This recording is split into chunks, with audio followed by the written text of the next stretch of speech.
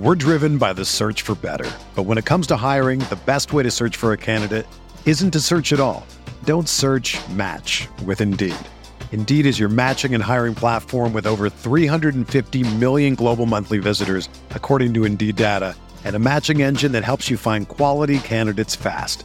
Ditch the busy work. Use Indeed for scheduling, screening, and messaging so you can connect with candidates faster.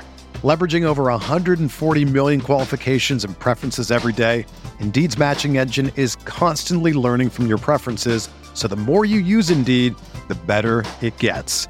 Join more than 3.5 million businesses worldwide that use Indeed to hire great talent fast. And listeners of this show will get a $75 sponsored job credit to get your jobs more visibility at Indeed.com/Blue Wire. Just go to Indeed.com/Blue Wire right now and support our show by saying that you heard about Indeed on this podcast. That's Indeed.com/Blue Wire. Terms and conditions apply. Need to hire? You need Indeed. What's up, y'all? It's Drewski, and I've teamed up with Mountain Dew to produce a hilarious new basketball podcast called The Dew Zone with Drewski. Learn the backstories of your favorite ballers and celebrities like Jamal Murray. Did you have like a favorite team? Was it the Raptors at the time or no? Was the Raptors even started around that time? Come on, bro. I ain't that old, fam. You talking like I'm 50. Taylor Rooks, Asia Wilson, and many more. You won't want to miss this. Listen to The Dew Zone with Drewski on Apple Podcasts, Spotify, and wherever you listen to podcasts. Hey, Pacer Nation, before we get started, I just wanted to let you guys know, on today's show, we're going to be joined by Mark Schindler for the first 45 minutes to talk about the current state of the Indiana Pacers, the starting five, what we can expect under Nate Bjorkgren, if we can expect anything, and then we're going to discuss our gut feeling versus what our head's telling us in terms of what the Pacers will do this offseason with the draft being in just 10 days away. And we're also going to look at some guys the Pacers could look at in the second round, what kind of players they need in the second round, if you even worry about need or you just go best player available. But we talk a lot of different scenarios where we see the Pacers finishing out this season, going up against some of the upper echelon teams of the Eastern Conference, what their ceiling and what their floor is and all of that. But then in the second half of the show, I'm going to be joined by David Grubb from the Bird Writes covering the New Orleans Pelicans, and we're going to talk a lot about Jrue Holiday. And we're going to throw out some different trade ideas, just, kind of to pick his brain, see what the Pelicans might want in return for a guy like Jrue Holiday, and if the Pacers have a package that's even worthy of sending an offer in. If the Pacers could make a deal, would it work? What kind of deal would that be? And David Grubb is a great friend of the show. He had a lot of great things to say about some of the Pacer players and how they would fit with this current New Orleans team, so I think you're going to like that. And yeah, so that'll be the last 35-ish minutes of the show. So a little bit longer of an episode today, but I wanted to let you guys know what to expect when you jump on today's show. Hope you guys sit back, relax, and enjoy the show. Make sure you give us a rating and a review. Subscribe on Apple, Stitcher, Spotify, wherever you get your podcasts, and let us know by leaving us a rating and a review what you think of the show. Thank you so much. Let's get to our podcast.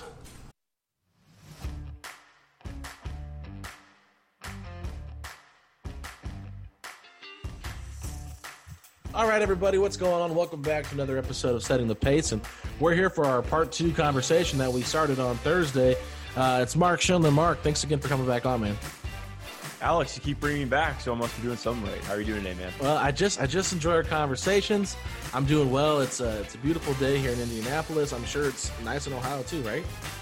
Yeah, no, it's been really nice in Toledo, much to my chagrin. My dog has been just pleading with me to go outside. We've already gone on like 5 blocks today, gone to the park multiple times. So, and it's not even 4 o'clock yet. So, I'm behind on the work that I have to get done today, but I was happy to do this pod.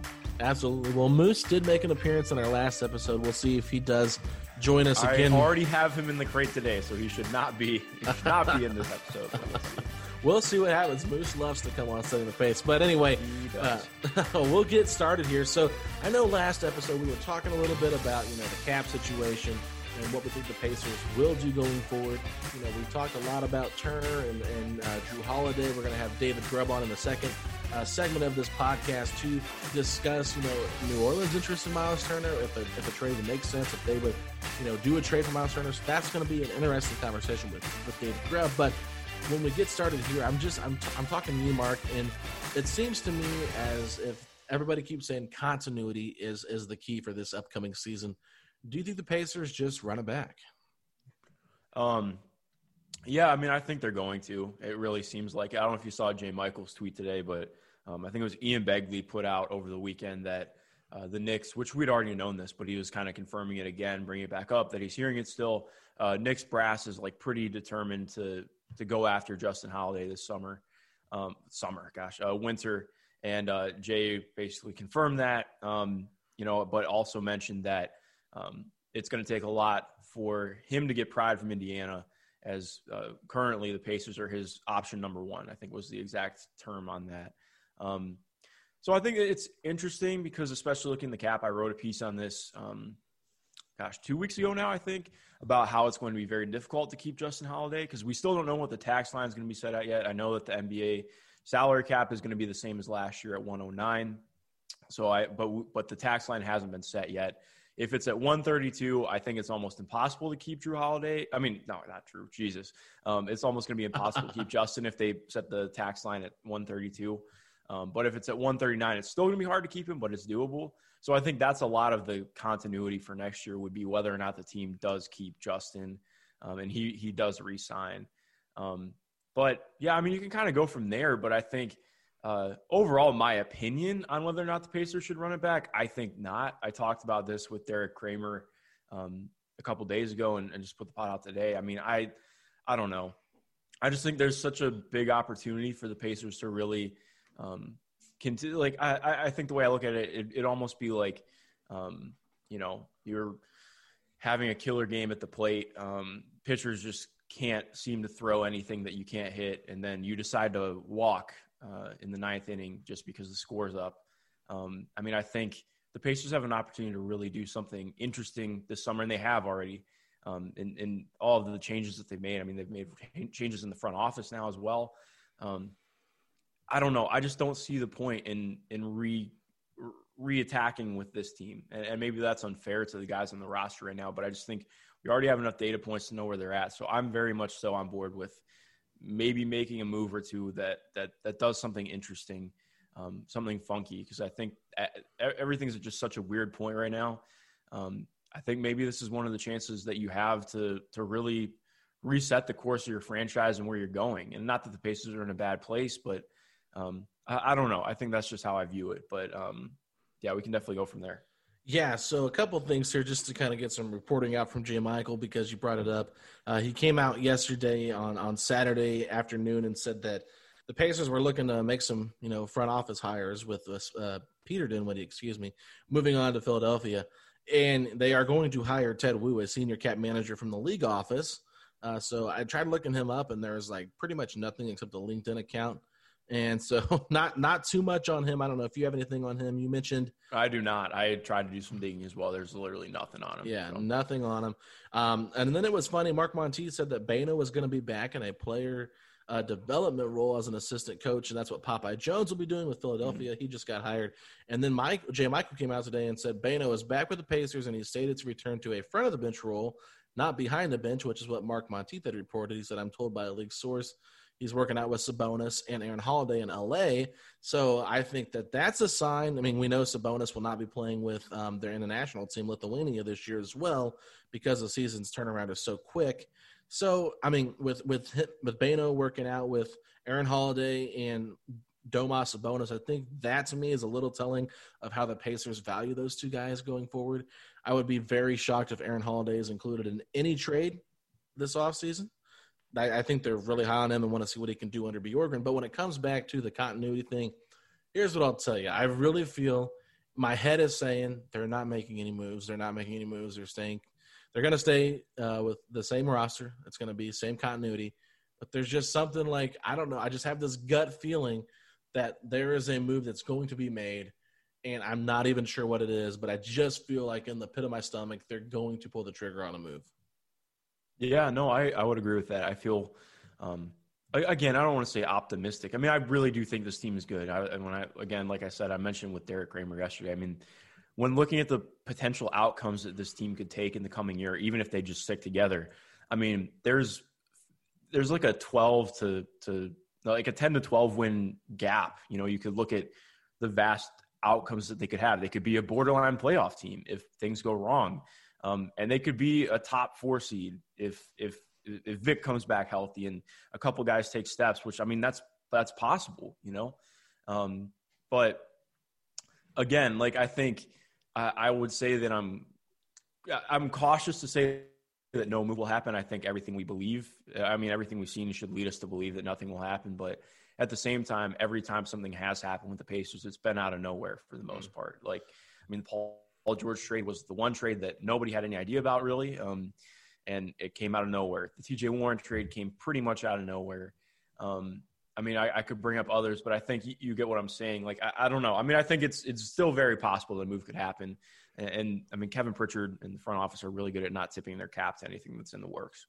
Yeah. I mean, especially look at what happened with Nate Bjorkgren. Yeah. I mean, Nate Bjorkgren wasn't even on the short list and ended up being the one who's hired. So I think, that's just kind of I feel like that highlights enough that we really don't know exactly what the Pacers are thinking, even though they're putting out some stuff.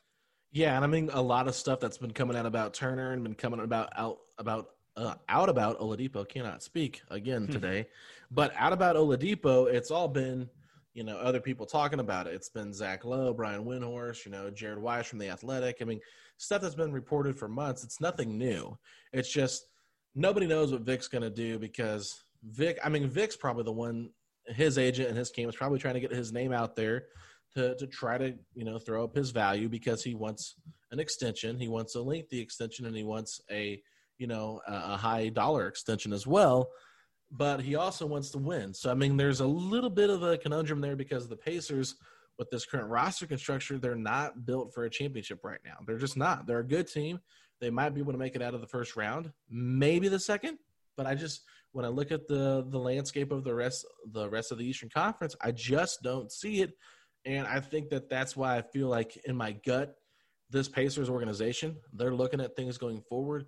They probably feel the same way. Now, I don't know if this year puts a little bit of a hole on things because of how fast the offseason will be. But I do think that this is something that they have to look at and really just evaluate this team and say, hey, we can only go so far. We can only reach, you know, such a certain ceiling with this group of guys. How long are we going to continue to try to, you know, reach that ceiling? Because to me, I don't think that ceiling is anywhere close to a championship level team.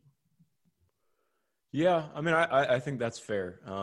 You know, there's something I wrestle with in my mind a lot. You know, I think this team, from what we've seen, I agree. I mean, to be a championship team, we've never seen a team without a true, complete, elite, you know, top tier option win a championship. And you can look at the 2004 Pistons, and I think that's just that's an outlier. You know, I think Ben Wallace. Well, Ben Wallace was the best player on that team unequivocally. He was top 5 defender of all time. So I think you look at that. On top of they had a little bit of playoff luck to help them out, but they just had an incredible, you know, well-rounded starting 5, 4 all-star players, 4 all-NBA level players. That's not what the Pacers have. You know, the Pacers are a good team. They could be very good. You know, I really firmly believe they're a team that could win if, again, I mentioned if things fall right, they could win 55-plus games, and that wouldn't really surprise me. You know, that's if Vic's healthy, if maybe Domas takes a little bit of a step and TJ continues to flash some more. I mean, I don't know if you'd agree with me. I think that's definitely possible. Like, that's in the realm of possibility for this team.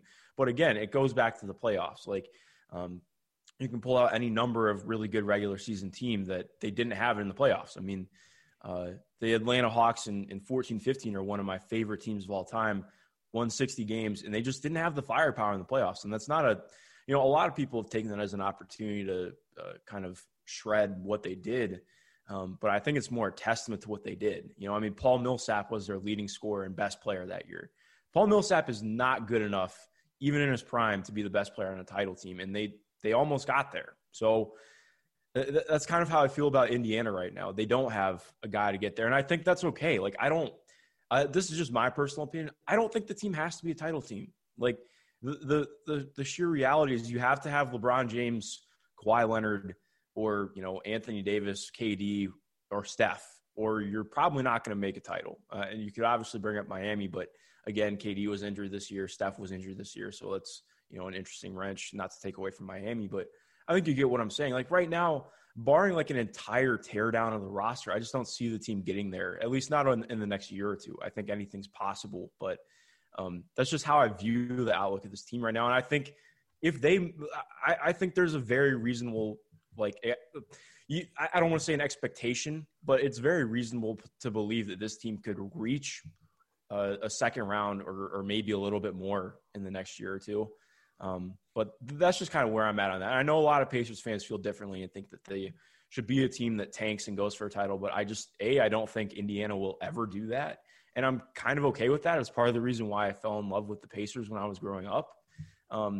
And I just don't think that's the kind of organization. They're too good to just strip their roster. So that's kind of where I'm at on that. Well, yeah, they never tank. I mean, that's the thing. We look at this team. I mean, just take tanking out of your vocabulary. The Pacers will never tank. I mean, unless they sell the team, they get new ownership in there, and they get a new, voice. That's the only time it's going to happen. But as long as the Simons are in there, do not anticipate tanking ever. So, well, and I would ask too, are you okay with that? Because frankly, I am. I mean, there's I don't have times, a problem with it. There's times when I see a guy like Luka Doncic, what was he drafted? 3rd overall. And I think to myself, man, that would have been awesome just to suffer 1 year to get a player that could be a franchise-changing player. I mean, LeBron James is, totally a different subject. But, I mean, Luka Doncic is just somebody that, nobody thought he was going to be this great, this good, this fast. You know what I mean? So, yeah. That's where I'm like, man, it'd be so awesome if they ever had that opportunity. But at the same time, it's like the Pacers, if they get that pick, would they hit on it or would they miss on it? Because how many times have we seen teams get a top pick and they're continually in the lottery? I mean, Sacramento's always in the lottery for the most part. Minnesota continues to be in the lottery since Kevin Garnett's been out of there. So it's like New York as well. So it's just like these teams that are always in the lottery don't really seem to figure out a way to come out of that situation. They always get stuck trying to continue to rebuild. Oh, we got to trade for salary cap space so we can not sign free agents, and then we got to go out there and get these draft picks that aren't, turning into anything great. So I think the Pacers, you got to go with the safe bet here because you're in Indiana, you're a smaller market, you're a team that's competing night in, night out. You've got a new coach, which I think is a little bit of a reason why they might not make any changes, to be honest with you, because they want to let this coach do things. But I think when it comes to how you build a roster, the Pacers have done a pretty good job of trying to trade away their more valuable assets right at the tail end of their careers. Like we saw the Danny Granger trade. Was it perfect? No. They took a risk, but Danny Granger really was never himself again. Same with Paul George. He forced a situation. They got Oladipo and Sabonis back. Now Oladipo is kind of in that same scenario where he's a little bit disgruntled. I mean, you can even go back to when Jalen Rose was traded for Ron Artest, Brad Miller, and that whole deal. That is one of the best deals of all time. Yeah. I was really thinking about this when I did a pod with Mark Monteith this week. That I like looking back at that trade. I mean, Ron Artest was just a throw-in because they didn't really feel like dealing with him anymore in Chicago. Like, I mean, you get 2 all-star players in the same deal. But at least even I don't think Brad was an all-star in Indiana. He wasn't until Sac. But, I mean, you get 2 starting-level players in one deal for Jalen Rose at the tail end of his career. Pretty darn good. So. Yeah, and Jalen won it out because he was unhappy with Isaiah Thomas and basically gave Donnie Walsh the ultimatum, it's me or him. From what I read in reports, there's a big article about it on ESPN that's in the archive. So if you want to check that out, it's really a good read. I went back and read it about a month ago. And you just look at all these different moves. When they traded Jermaine O'Neal and got Roy Hibbert, it's just the Pacers have always kind of milked what they can out of their present guys, and they tend to flip them. And when they flip them, they usually get something in return. So similar to that J.O. trade for, even though it was Roy Hibbert, it didn't feel like a lot. This kind of feels similar to me with what they could do with, whether it's Oladipo or Turner or something like that, just because this is how I view this organization. They're a team that will make trades, but they usually like to keep their core guys together, win with their core guys, and when their core guys start to fizzle out, they'll start making moves and go in a new direction. But they try to capitalize on those without tanking. And love it or hate it, Mark, I thoroughly just enjoy watching the Pacers win throughout the regular season every single year. And you might get those times where you get a good core together like they did in the 90s, and they have some nice Eastern Conference Finals runs, and you really feel like this team is pretty close. Yeah. Well, and I think too, one thing that's interesting, the only real qualms I've had with any transactions that have been done over, at least since I've been following really closely, part of it is hindsight, is 2020. But I think the Wesley Matthews trade in the end was kind of, not trade, but signing Wesley Matthews. I get why you do it, but at the same time, I think bringing in Wesley Matthews really hindered the development of some guys on the roster. Aaron barely even played in that series against Boston. And I get, bringing in Wesley Matthews was the idea of, okay, well, maybe we can do something in the playoffs. I personally wasn't a huge fan of that just because I think, I don't know. It's just small things. And then you could bring up, Wesley Matthews was part of the sign and trade for Malcolm. But, it's really hard to find transactions to dislike that the Pacers have done. Yeah, I agree. So I want to take a step back here and just look at the Eastern Conference right now before we head into this craziness that's about to happen with the NBA draft and free agency in the next month. Looking at every team now as currently constructed, let's imagine, that the Raptors retain Ibaka and Fred VanVleet, and they've got their core intact, and Philly's got their core, and Brooklyn's healthy. Where do you see this Pacers team finishing at right now? And what do you think their ceiling and their floor is? Yeah, no, that's a great question. So I think for me, the ceiling would be definitely, I think they could be the 3 seed, and that's if things really went right. So that's in that theoretical. That's Vic comes back to, I don't know if he's ever going to be able to be 100%, but let's say he comes back to 95% of what he was, and you can trust him to isolate at the end of a game in some scenarios, or he's just able to be a real competent on-ball threat again while still not giving up anything on defense, not having the turnover problems he had in the bubble. If barring injury, I think that's a team that could be good enough to make it to the 3 seed. And I think you have to factor in that, other teams are going to have injuries. Other teams are going to have weird things happen. I think the floor for me, probably you have to say the 7 seed. Right? Because right now, Brooklyn was the 7th seed this year, Philly 6, Miami 5. None of those teams are getting worse this offseason. Brooklyn's bringing back Kevin Durant and a most likely healthy Kyrie Irving. I believe he's healthy from everything I know. Philadelphia is probably going to get better, addition by subtraction, barring injury again. I actually am not sure if Ben Simmons is going to be ready for the season, so that's something to keep an eye on. Miami is probably going to be better considering that they have moves to make in free agency. Boston is potentially going to get better. They really don't have a lot they can do in free agency, but they're a young group of guys that are really good, and they had a deep playoff run. I think you could see Toronto dropping a little bit just because Marc Gasol is most likely gone now. Right. That's never really been confirmed. Ibaka could leave in free agency, but even if, let's say Ibaka's there still, I think that team could drop a little bit, but then again, how much does Siakam grow? Does Fred VanVleet leave? I don't know. So there's a lot up in the air with that too. I am assuming Milwaukee's probably the 1 seed again, just because I don't think Brooklyn's going to have a good enough season to retake. Not retakes, but to take a top spot. I don't think Miami's going to do something to push Milwaukee in the way that they play in their group of players. I guess from 3 to 7 is where I see the team at. Because I think Orlando's kind of the baseline where you're like, there's no real route where Orlando's going to be better than the Pacers unless Aaron Gordon turns into an all-NBA player overnight, which we know that's not going to happen. We've been waiting 6 years for it. I don't expect it in year 7. And that's not to besmirch him. He's a really good player. But, Jonathan Isaac's going to be out all year. Evan Fournier might not be back. They're kind of a funky team right now. And I guess the only real wild card would be Washington. Washington, we don't know what John Wall is going to look like. I guess they could do stuff in free agency. I don't know what. Yeah. But the bottom of the conference is going to be a little bit more competitive. I think Chicago will be better because they actually are going to have an NBA coach now.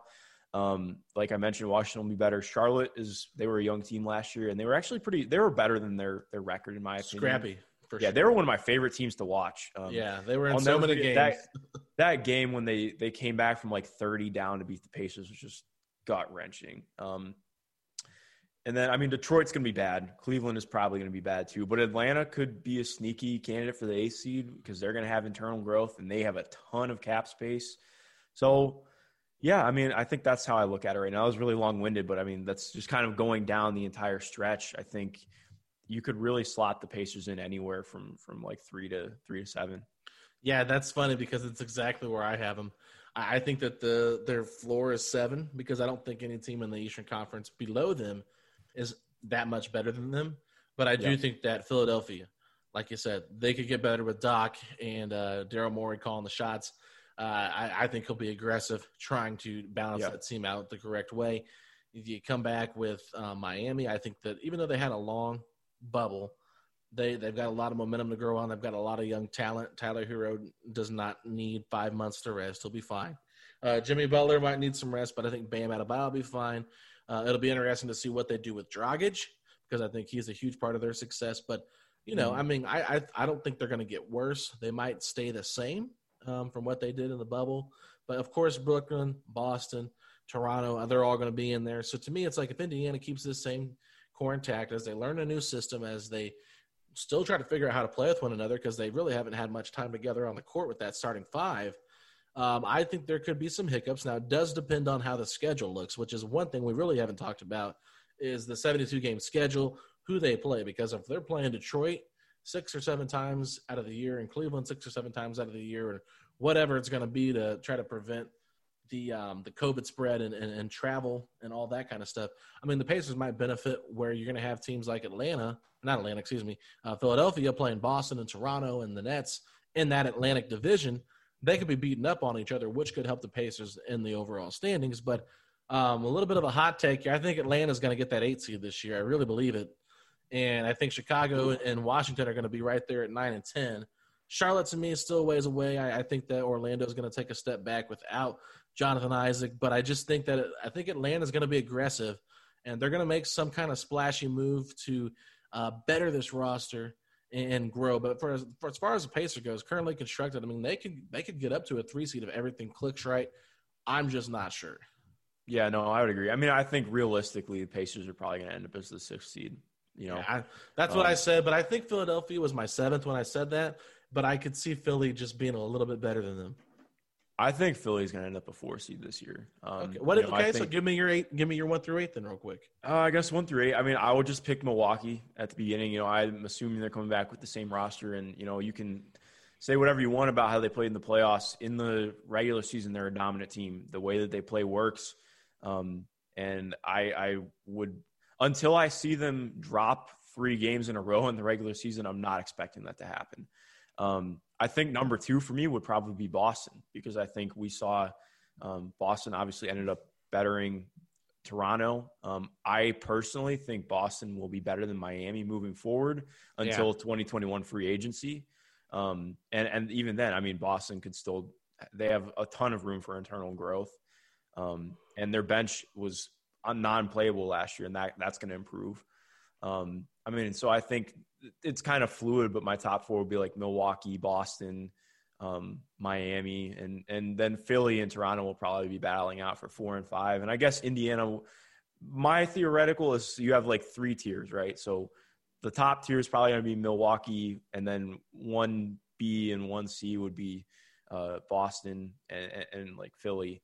Or not Philly, gosh, I can't even speak. Boston and Miami, and then you have Philly, Toronto, and Indy kind of all in that next tier. And I think Indy's probably like I think Indy's closest to Toronto in that group because I think Toronto's going to take a step back next year. Where do you see Brooklyn in all this? Oh my gosh, I meant Brooklyn in the top seed. I'm not top seed, top tier. That's what I meant to say. Okay.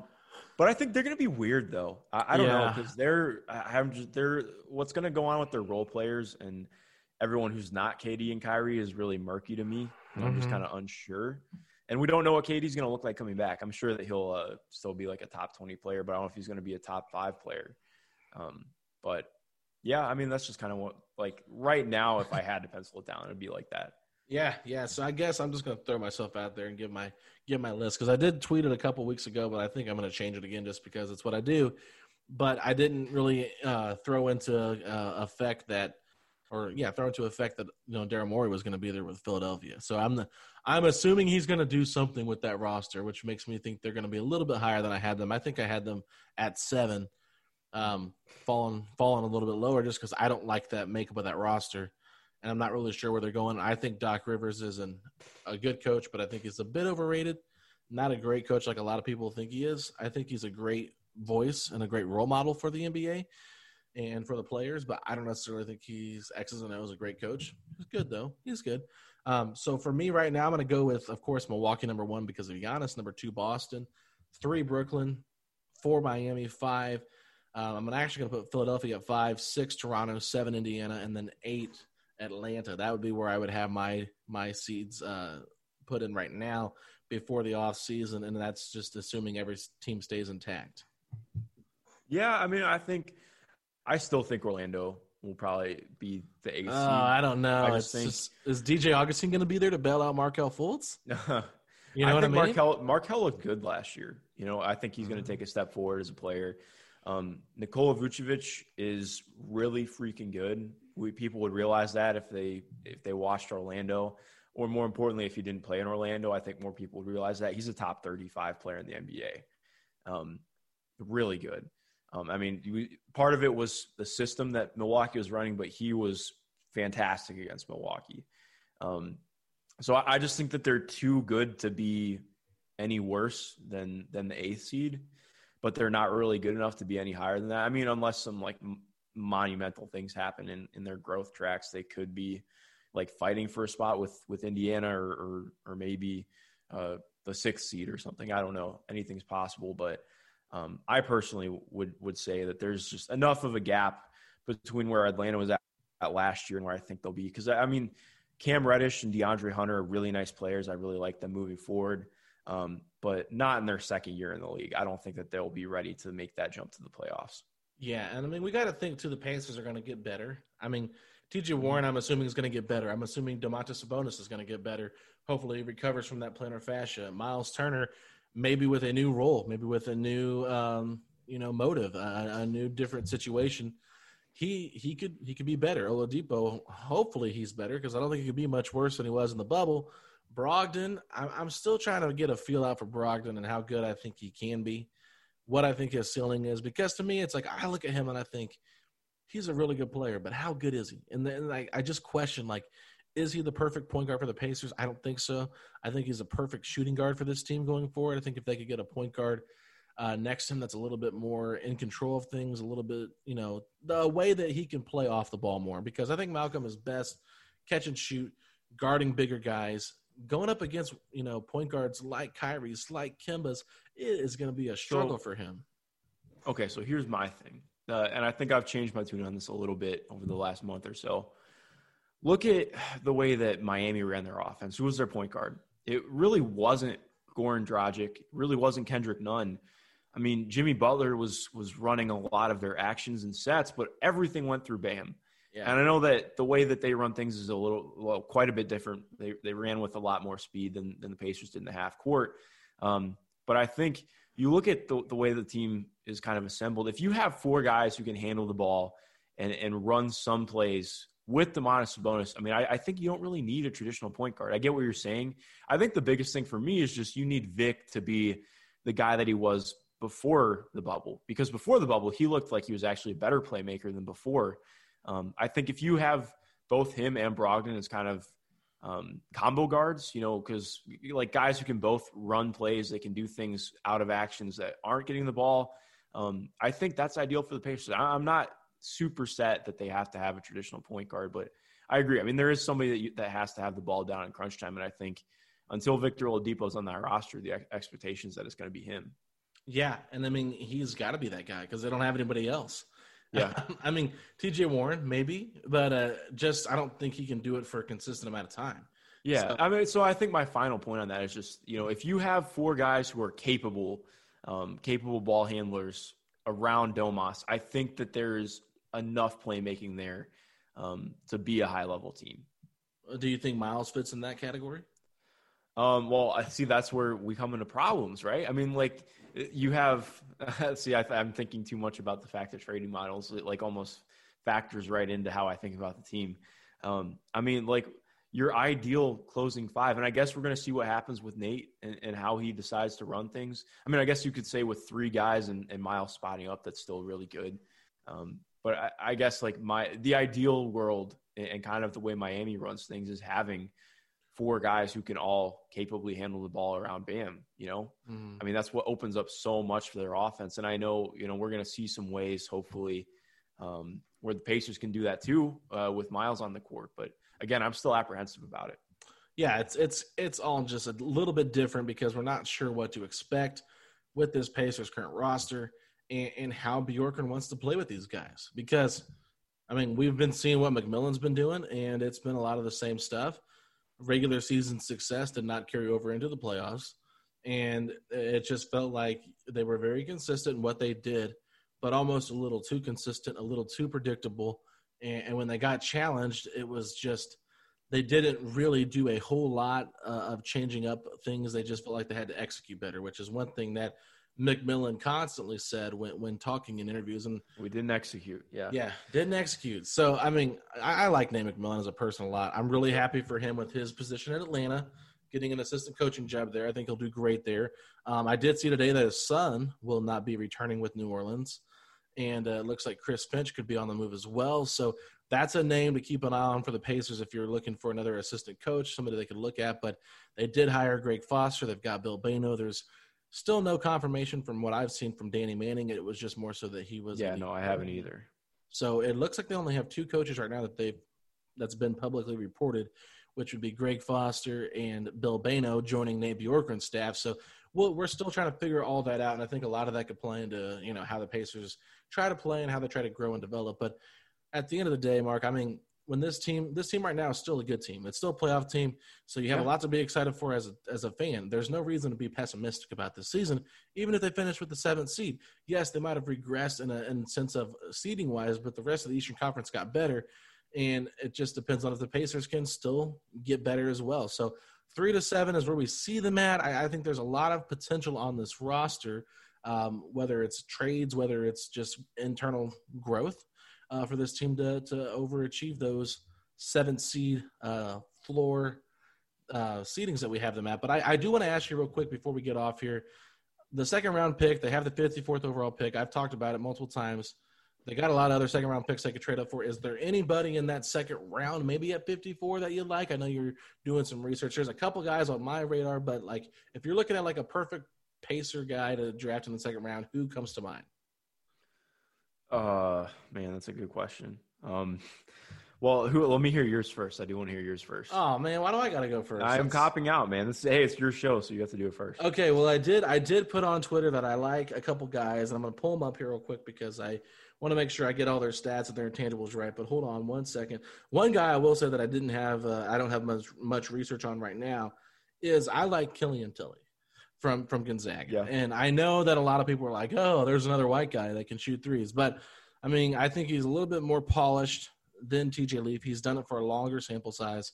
I believe he got injured. Is that what happened? Did he get injured? Yeah, so it's actually funny. He was the guy I was going to choose. I don't think he's going to be there at 54, though. Oh, yeah. And I think if he is there at 54, that's more based on how teams feel about his injury history and injury outlook. I mean, he had quite a few knee injuries while he was at Gonzaga.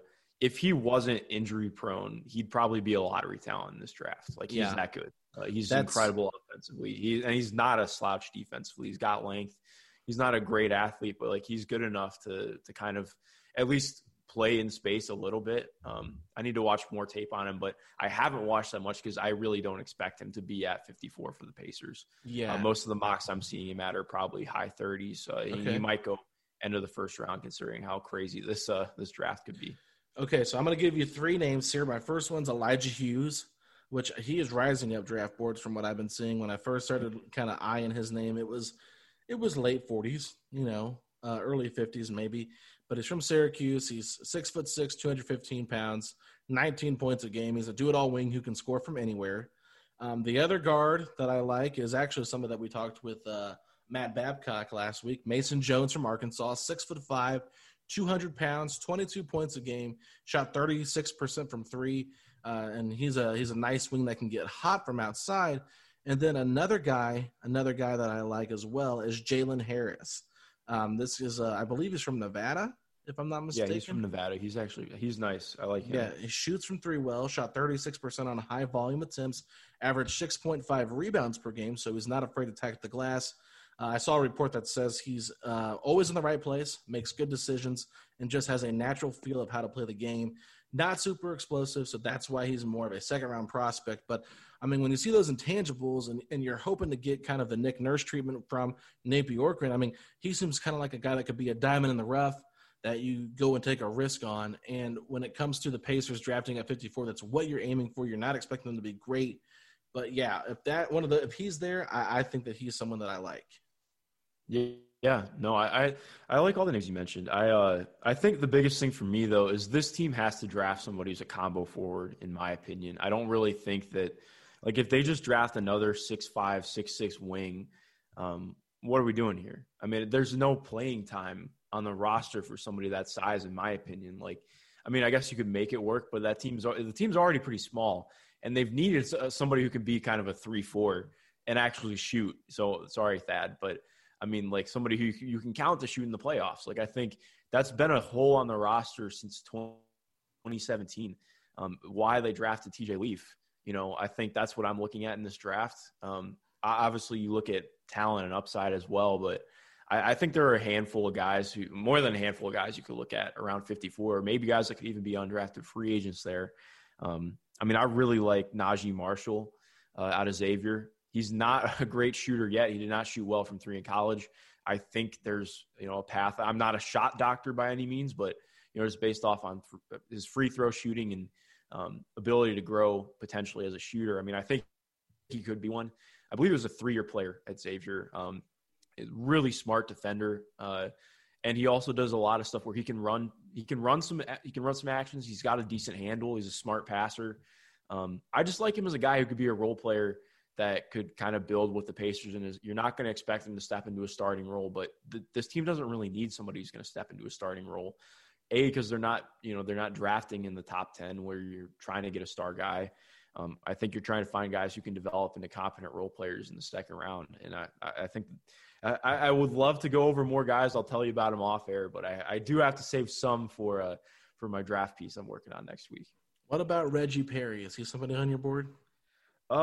Isn't he more? He's more of like a center, the guy out of Mississippi State. Yeah, they said he's a wing from our power forward here. 6'9", 239. His pro comp is a poor man's Bam.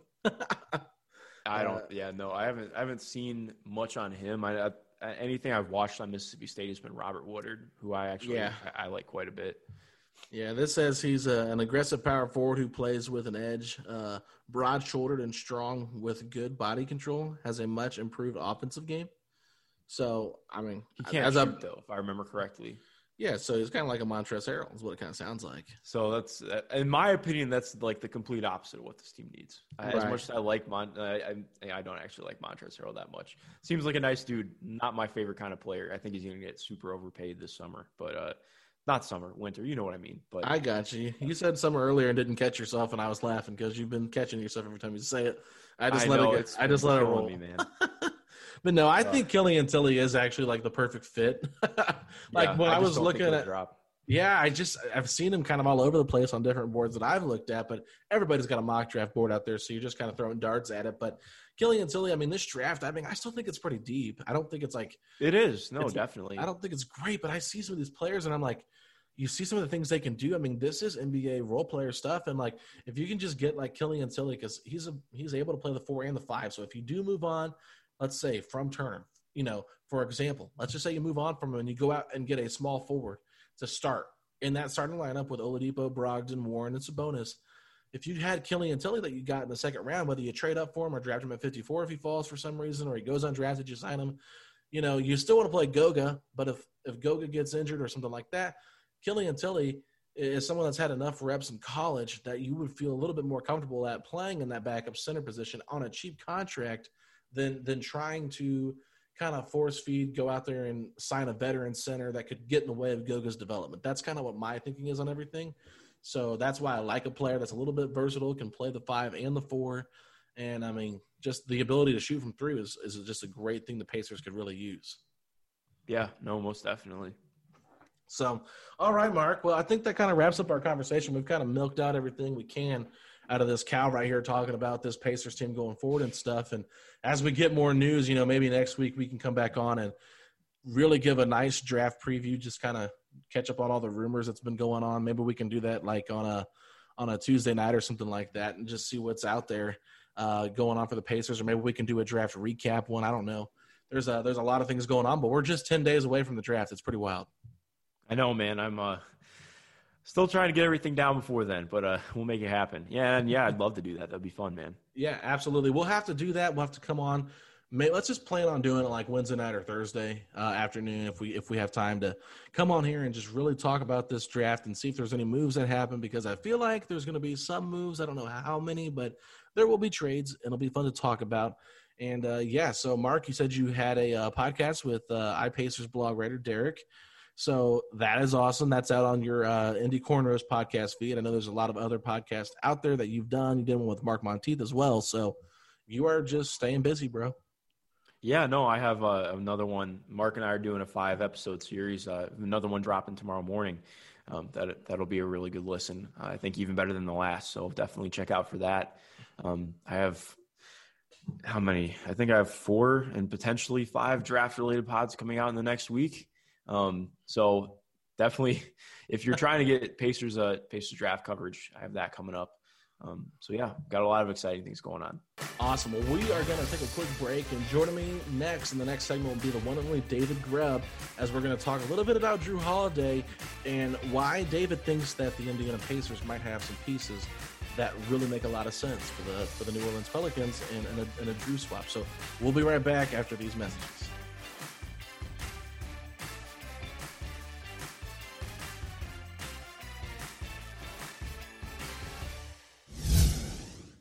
All right, everybody, we're back, and we are going to be talking right now with David Grubb. He is the host of the Heart in the Paint podcast and also a writer at the Bird Writes. We're going to talk some Jrue Holiday. So, David, what's going on, man? Just kind of trying to figure out how much stuff we're going to have to process in such a short amount of time with the season coming up so quickly. So, we're doing talking free agency, we're getting ready for the draft, and then camps in just 23 days. Yeah. So it's like, it's just so much to do. I mean, I'm glad the NBA is back, and this is what we live for in a lot of ways, but man, it's a lot to cram. It's like finals week. Oh, I know. It's crazy. I mean, we're 10 days away from the NBA draft, which seems like it's taken forever to get to, but pretty much once the NBA draft is over with, we're pretty much gearing up for the NBA season, and we're not even including all of the free agency and all the trades and all that. So it's going to be a crazy year. I'm not even sure what to expect because it's going to be so crazy. I've heard a lot of things out there that the trade market's going to be really high because there's not a lot of cap space, and the teams that have it aren't very good. So it's like they don't have a lot to offer in cap relief, and they don't want to do that. So it's just a hot mess right now. But last week Shams Charania comes out and says the Pelicans are shopping Jrue Holiday, which I don't think was a surprise to anybody. But I guess my first question is, were you surprised by this news? No, it's reached that point where, it's the inflection point. You have this season with Jrue, and then he has his player option for next year. He's 30 years old. And you have to look at, everything in the NBA is about timetables because windows close so quickly now. Because players aren't signing 6-7-year deals with their same teams anymore. You're seeing a lot more 4-year, 5-year deals out of superstars. So rebuilding your team on the fly is really important. And when you have a superstar who is as young as Zion Williamson is, when you have a core that's relatively young as the Pelicans do, committing 25 to 40% of your cap to a player over 30 going forward is something that the Pelicans have to seriously think about amongst themselves. And I think also for Jrue, you get to a certain point in your career where you want to get on the bigger stage, however that is, whether it's a bigger stage in the playoffs or a bigger stage as far as the team profile. And Jrue has been widely considered one of the most underrated players in the league for a number of years. So I think that there's also an understanding between the two that this will be an amicable process, and that if ultimately they do find the right deal, the Pelicans don't have a problem pulling the trigger. And I think Jrue, is good if it's the right destination. So I wasn't surprised. I think these were calls that the Pelicans were going to take. And I don't think that they're in a rush, but at the same time, I don't think that they're scared to listen. So my guess from that comment would be that they would wait until the trade deadline, or do you think they want to make a move before the deadline? Yeah, I see it both ways. I can understand the logic in doing it both ways. Mm-hmm. If you trade Jrue now, you do give yourself that time to get acclimated before the season with whomever you bring back. Start teaching them the Van Gundy principles and try to start the season with some sense of, this is our group. If you keep Jrue, you run the risk of two things. If the season starts really badly, you may diminish your value for Jrue. If the season starts really well, you're under the pressure by the fans to extend him. And I don't think anybody wants to be in that position. So I think it's more likely that they try to hope that, okay, we see what this looks like. We want to give Van Gundy an opportunity to see what our team could have been last year if they were healthy, and then evaluate Jrue. But at the same time, the three holes that are on this roster need to be addressed. And I think the Pelicans could survive the loss of Jrue Holiday more than they could survive not filling those holes.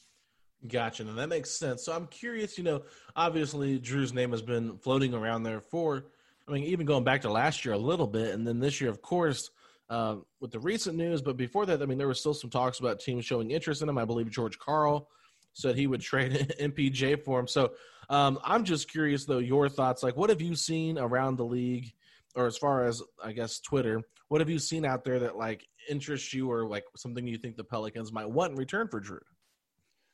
It's really hard to gauge Drew's value, because if you're talking about contending teams, you have to look at that two guard spot and what do they have and what do they want.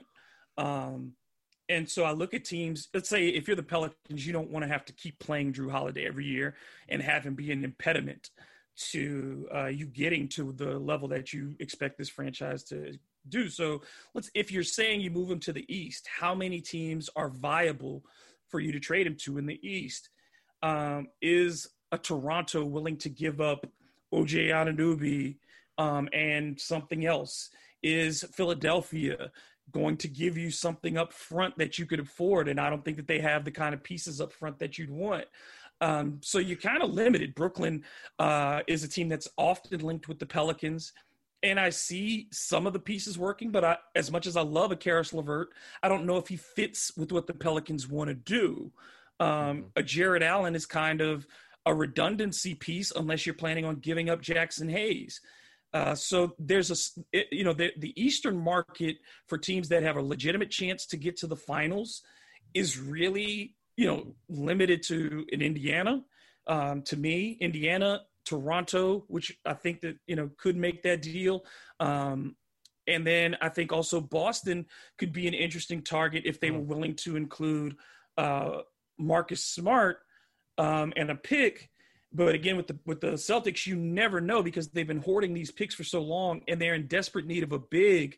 So there's so many awkward fits that it just sometimes feels like you have to see what's going to go on in the regular season and how teams start to shake out and what their level of desperation is, or their level of confidence is that they can make the finals, and that Holiday would be the last piece. Yeah, and that's an interesting team. I didn't even think about him going to Boston. I think the teams I've constantly been hearing are Denver, a little bit of Dallas sprinkled in there, and of course Brooklyn as well. And then, of course, Pacer fans here have, always linked Jrue Holiday going back to last year when we talked about the Point Guard Chronicles and, why Jrue would make sense. And we had talked about a Turner for Holiday swap last season. And then, this year we got both Aaron and Justin Holiday on the Pacers roster. So now everyone's like, hey, let's add a third Holiday. Let's just go for all the Holiday brothers. So I'm just curious. So you mentioned the Pacers. When you're looking at this roster, is there a piece or a couple pieces that you think that the Pelicans would want in return to get Jrue, or do you think that one piece, a.k.a. Miles Turner, would be enough? It starts and ends with Miles Turner. If that's not part of the deal, it doesn't work. I've seen people say, well, maybe you try to get a Victor Oladipo back, but that doesn't make sense to me, because Oladipo is giving you essentially a more injury prone, less effective individual defender than Jrue Holiday. Yeah. So, what are you trading for in that? And the contract, you're taking on way too much salary at that position. If you're getting rid of Jrue, you're trying to unload that salary. You don't want to have $20+ million and then have to renegotiate with Victor Oladipo, who's still only really a year younger than Jrue Holiday, like a little bit more than a year younger. So it's not that you don't have much upside there either. We've pretty much seen the ceiling for Victor Oladipo. With a Miles Turner, I understand what people are looking at. The Pelicans, if they don't re-sign Derek Favors, who they have the bird rights to, and at a lower salary, I don't see these Favors getting $15 million on this market. But at a $9 million contract, then, Turner certainly gives you that perimeter ability. He's also a good shot blocker. He's an efficient scorer. And I think that he could thrive with a Stan Van Gundy, because Van Gundy has always done well with bigs. Mm-hmm. The trouble for me is that second piece to make it match, because the salary gap is still a little too high. So when you start looking at it, the Pacers don't really have something attractive that they would be willing to give away as a backup point guard.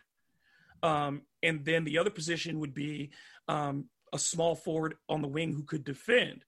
Well, the best wing defenders that the Pacers have, and they're not going to give away, especially if one of them is Justin Holiday, who's Jrue's brother. So it's figuring out what that last piece would be. Maybe that's the draft pick this year and taking that player and sending him to the Pelicans. But for Pelicans fans, it's going to start and end with Miles Turner. Yeah, so unfortunately the Pacers traded away their pick this year in the sign and trade for Malcolm Brogdon, so they don't have a pick this year. And, I think a lot of people always want to throw out, hey, Doug McDermott and Miles Turner equals the money. And so that's kind of been because McDermott's a really good shooter, which I think would help New Orleans be able to maybe move off of J.J. Redick. Or, Nico Melli too maybe. But I just say Redick because he's got a good salary cap number. And maybe get something that makes more sense that fits your team long term. That's kind of my thinking. And then McDermott's an expiring, so you don't have to worry about his extra money on the books for next season. And I don't know what his market's going to be like next season, but I can't imagine it being more than $7, $8, $9 million a year going forward. So, it kind of makes sense there. But then a lot of times you hear Pelicans fans say, well, I think that Jrue Holiday for Miles Turner and Doug McDermott's not enough. So I think Pelicans fans overrate Jrue's value in that regard. Okay, because that's kind of where I'm at. It's like, well, we were kind of doing a little mock GM talk here when I was doing my Pacers podcast on Thursday with Mark Schindler. What we were doing is I was like, all right, you be David Griffin, I'll be Kevin Pritchard. And it was kind of funny because it was like we were going back and forth, and I came out with Turner and McDermott, and he was okay with that. At first I offered Turner and Lamb, because Lamb's injured. He's only got 1 year left after this, but my counter back to what he was saying for Jrue, I was like, well, he's got a player option next year. He could walk away for nothing. You got Turner for 3 years, and he's like 6 years younger. That's, to me, is the big difference here with why the Pacers might want to hold on to Aaron Holiday, who is probably their most valuable young piece they have on the bench to throw into a trade to be a sweetener right now. So that's kind of where I'm stuck on it, but I'm just curious. That's why I'm curious. Do you think that McDermott and Turner straight up for Jrue Holiday would be a good enough deal for you?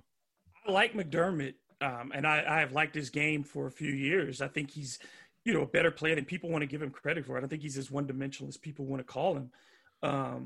I like him, and quite frankly, I wasn't satisfied with Nicola Melli's performance last year. I thought his signing was a mistake. They signed him in favor of retaining Christian Wood, who we all saw turn into a very formidable reserve player this season.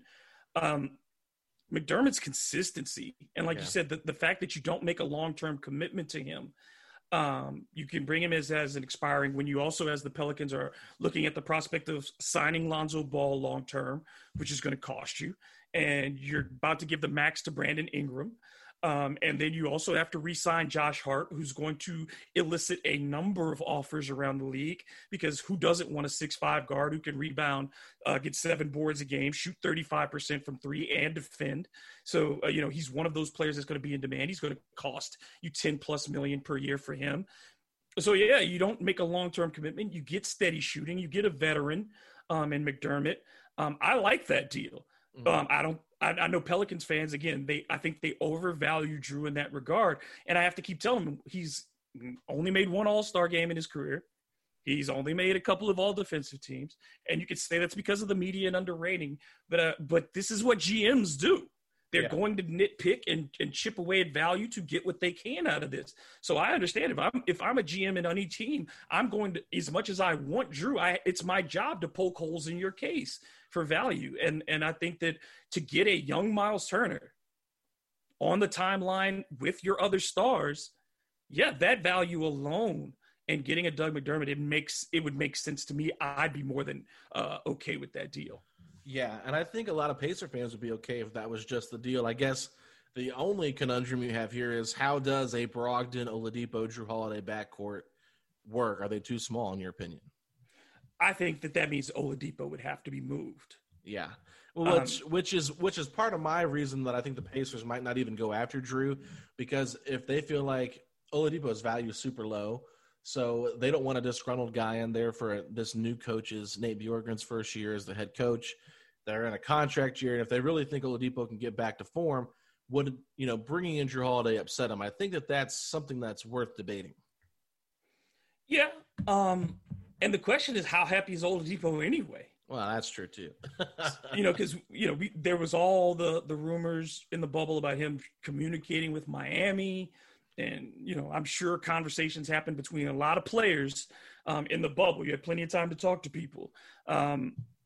And certainly the thing for Victor Oladipo is, what do you want to be at this point in your career, man? Do you want to go to your, 4th team? Is that what you want to do at this stage in your career? And I don't even think if I'm Miami, he doesn't fit there to me. Mm-mm. Why would you get somebody else who's so similar to Jimmy Butler? Yeah. You know what I mean? And that's why I don't buy the Jrue to Miami talk either, because I just don't think he fits what they're asking, what they would want to do. So, I think if you bring him to Indiana, I think he's an upgrade over Oladipo, and you'd have to play him more minutes than Oladipo.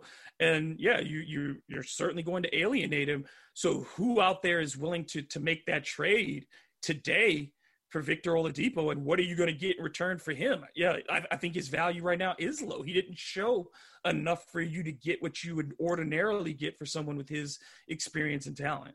Yeah, so I kind of came up with the 3-team trade idea between the Pacers, the Pelicans, and the Nets, because I feel like there's a lot of pieces that could be moved there to get a deal done.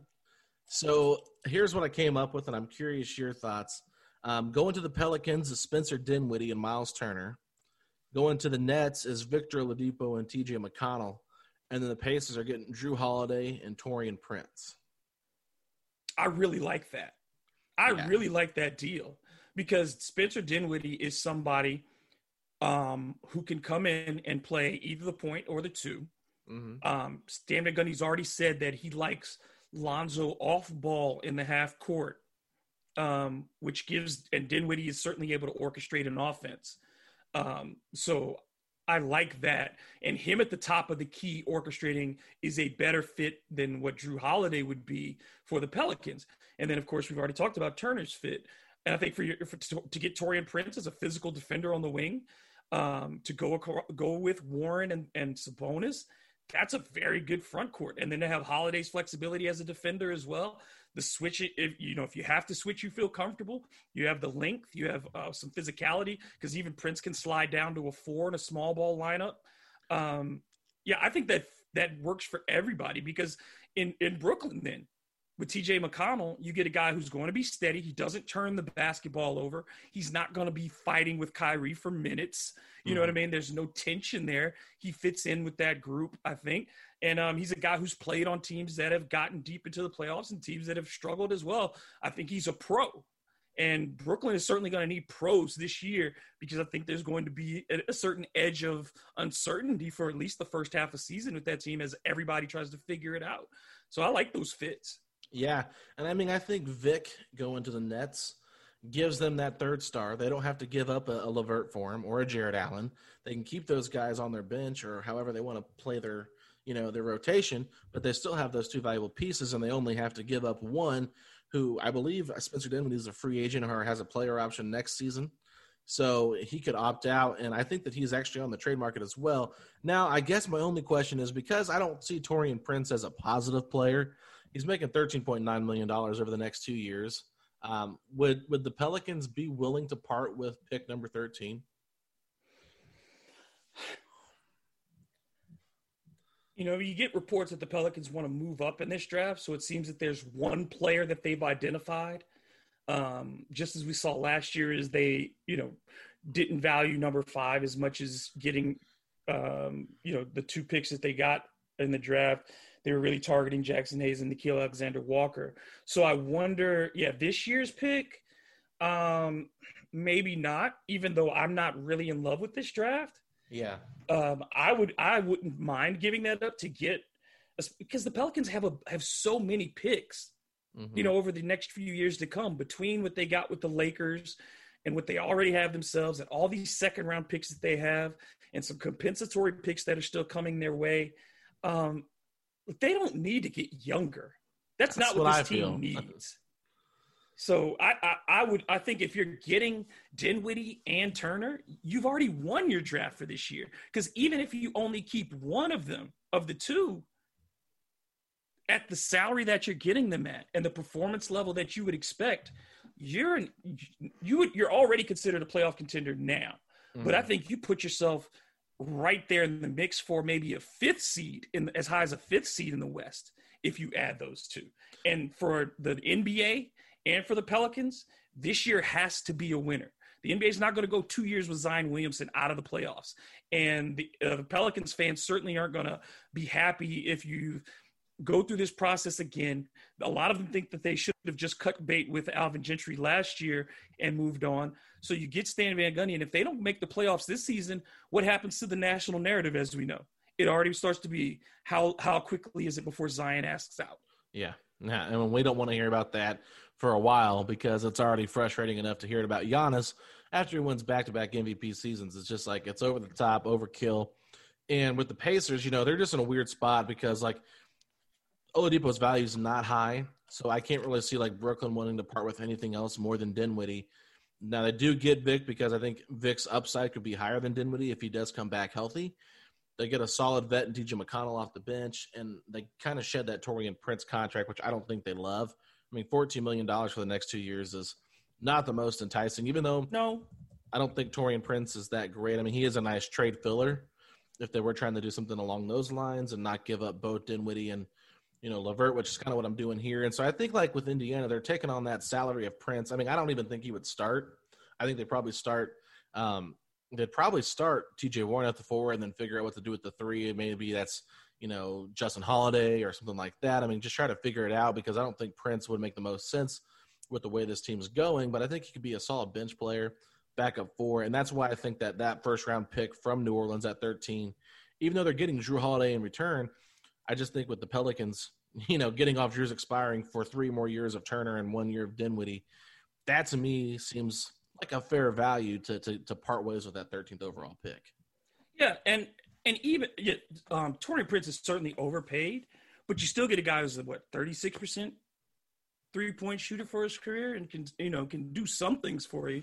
So there's a night where he can give you 20 plus, and he's not going to embarrass you. He's just overpaid. I think that it's a good piece, and maybe also a piece that the Pacers could flip later on to somebody who's a contender who says, I got some space, we got some stuff to dump, we need another wing due to injury. And that could happen this year very easily because we could still see COVID cases. Certainly as the season begins, we will see them since we don't have a bubble when the regular season. I would assume that we're going to see somebody at some point. So, teams may need another wing, and he could certainly fill that role and take that salary off and be flipped again for, a pick for the Pacers. So I think everybody wins in that deal. They get enough of what they need. And I think Oladipo as a third player in Brooklyn was still and if they retain Karis LeVert, I mean, again, they have plenty of options in there to score. They have guys who can defend, because you're going to have to defend with Kevin Durant not being – I just don't see him being as mobile a defender. I think he's going to probably end up playing more 4 than 3 as he goes forward in his career. But, yeah, I think everybody wins in that deal. Yeah, that's kind of how I feel. I mean, I know the Pacer fans don't want to see Turner and Oladipo both gone in this trade and only get Jrue Holiday back. But it's one of those things where it's like, I don't know if Oladipo's value is going to be much greater even once he plays this year, because it's going to be a lot of – I mean, it could be. There's no doubt about it. I mean, it's not going to get worse unless he re-injures himself, which I don't anticipate happening. But it's just there's weird vibes. And the Pacers have been really quiet this offseason. They've been very tight-lipped. Now, they did make some, normal PR statements when they introduced their coach and stuff like that about keeping Turner and Sabonis together, and Oladipo has already texted the coach and stuff like that. But to me, it just feels like there's something brewing behind the scenes, and I don't know what's going to happen, but I do know the Pacers have been, making calls and trying to get into the first round of this year's draft and in the teen range as well. So that's sort of why I thought maybe there's something there with the Pelicans.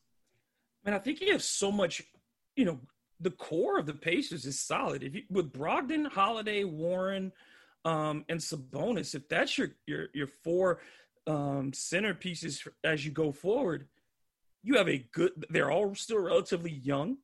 Mm-hmm. They fit together, and you can build that group together. You plateau at a certain point, and that's what this team has done. It's plateaued for a number of reasons. It's not been fully healthy for the last couple of playoff runs. We know that. But when you reach that plateau, I don't think you keep running it back 3 years in a row. Right. At some point, you've got to make a change, and you haven't been able to count on Oladipo for 2 consecutive seasons. So as much as you may like him and as much as he's a hometown hero and all those things, I get it. And PR-wise, people get attached.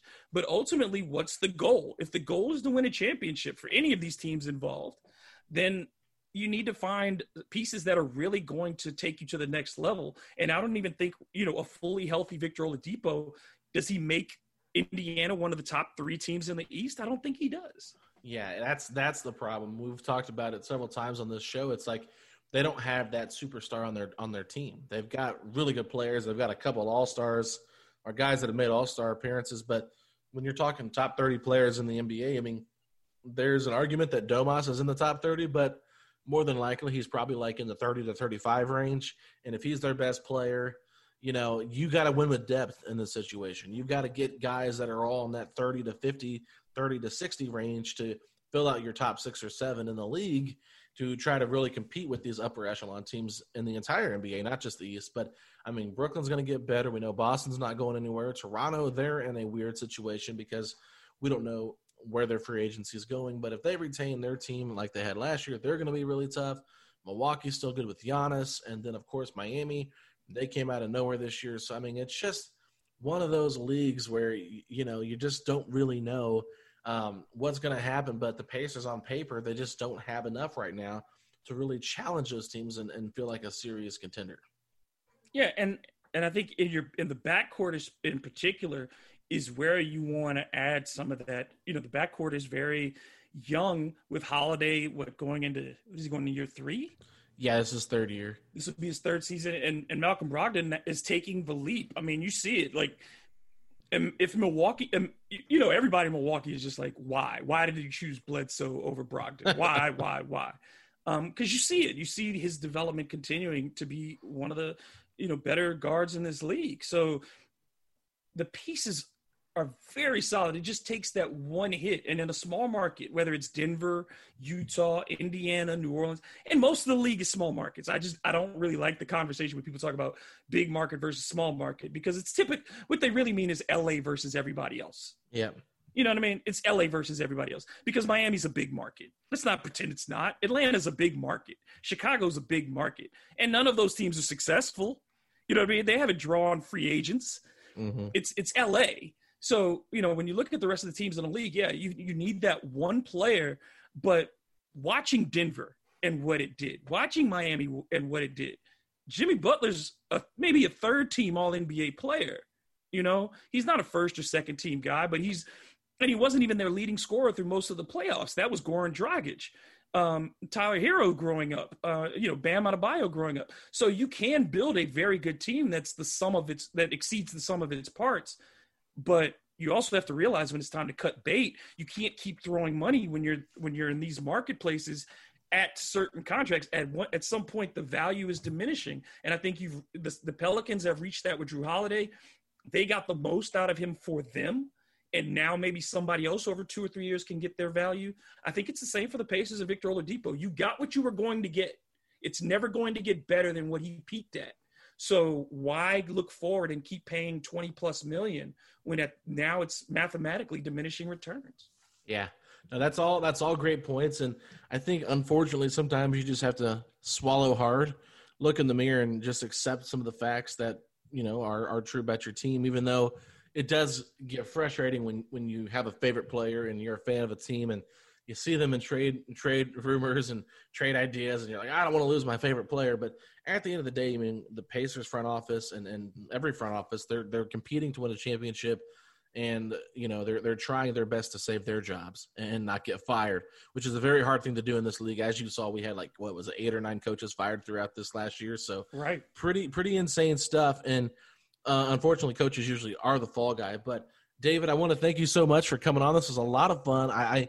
I'm just so torn because I feel like half the Pelicans people I talk to are, don't think Indiana has enough. And every time I talk with you, I mean, I think you are super high on Turner and that fit with Zion, which I think would be really fun to see Miles without another center next to him in the starting lineup. And but yeah, I mean, I think him and Zion could be really fun together. Yeah, because I think the main thing is Zion is not ready to play center, and he's not ready to play NBA defense. He was a terrible defender last season, and the Pelicans don't have a ton of length. So, Turner fits the bill. He is a rim protector, and that athleticism is going to serve them so well. And I think Jackson Hayes is still 2 or 3. It takes bigs a while to develop. So to get a guy like Turner, who at 24 has plenty of experience in the league already and has played big minutes in big games, yeah, that to me, I don't see why the Pelicans, you're not going to find better on the market this year, and you're not going to find it in the big man market in the next 2 years, looking at who's coming up on free agency. I mean, are you going to pay $17 million for Hassan Whiteside? No. Heavens no. So, I mean, this is, to me, Turner's in today's market, it's a deal. It's a quality deal. I agree. So real quick, where can people find you at on Twitter, and what do you have coming out for your podcast and for the Bird Rights? So actually for the Bird Rights, we're going to be doing a whole series on holiday breakdowns, pairing them up 2 teams at a time. And so that's coming, and folks can check that out. And for myself, you can follow me on Twitter at DMGrubb, both Twitter and Instagram. You can check my website, hitpwithdg.com. And this week on the podcast, Kenny Anderson will be on Thursday. Nice. So the legend, the point guard, former Indiana Pacer. Yeah. So Kenny Anderson will be on this week, and that should be really exciting. We're doing a draft preview tomorrow on the show. Wednesday is always the Saints. Tuesday we'll talk about LSU and Bama coming up this weekend. LSU's going to get murdered. But, so we do a lot, and we've had some great guests and from all different walks of life. Lisa Ann was on our show last week. Yes, I saw that. That's awesome.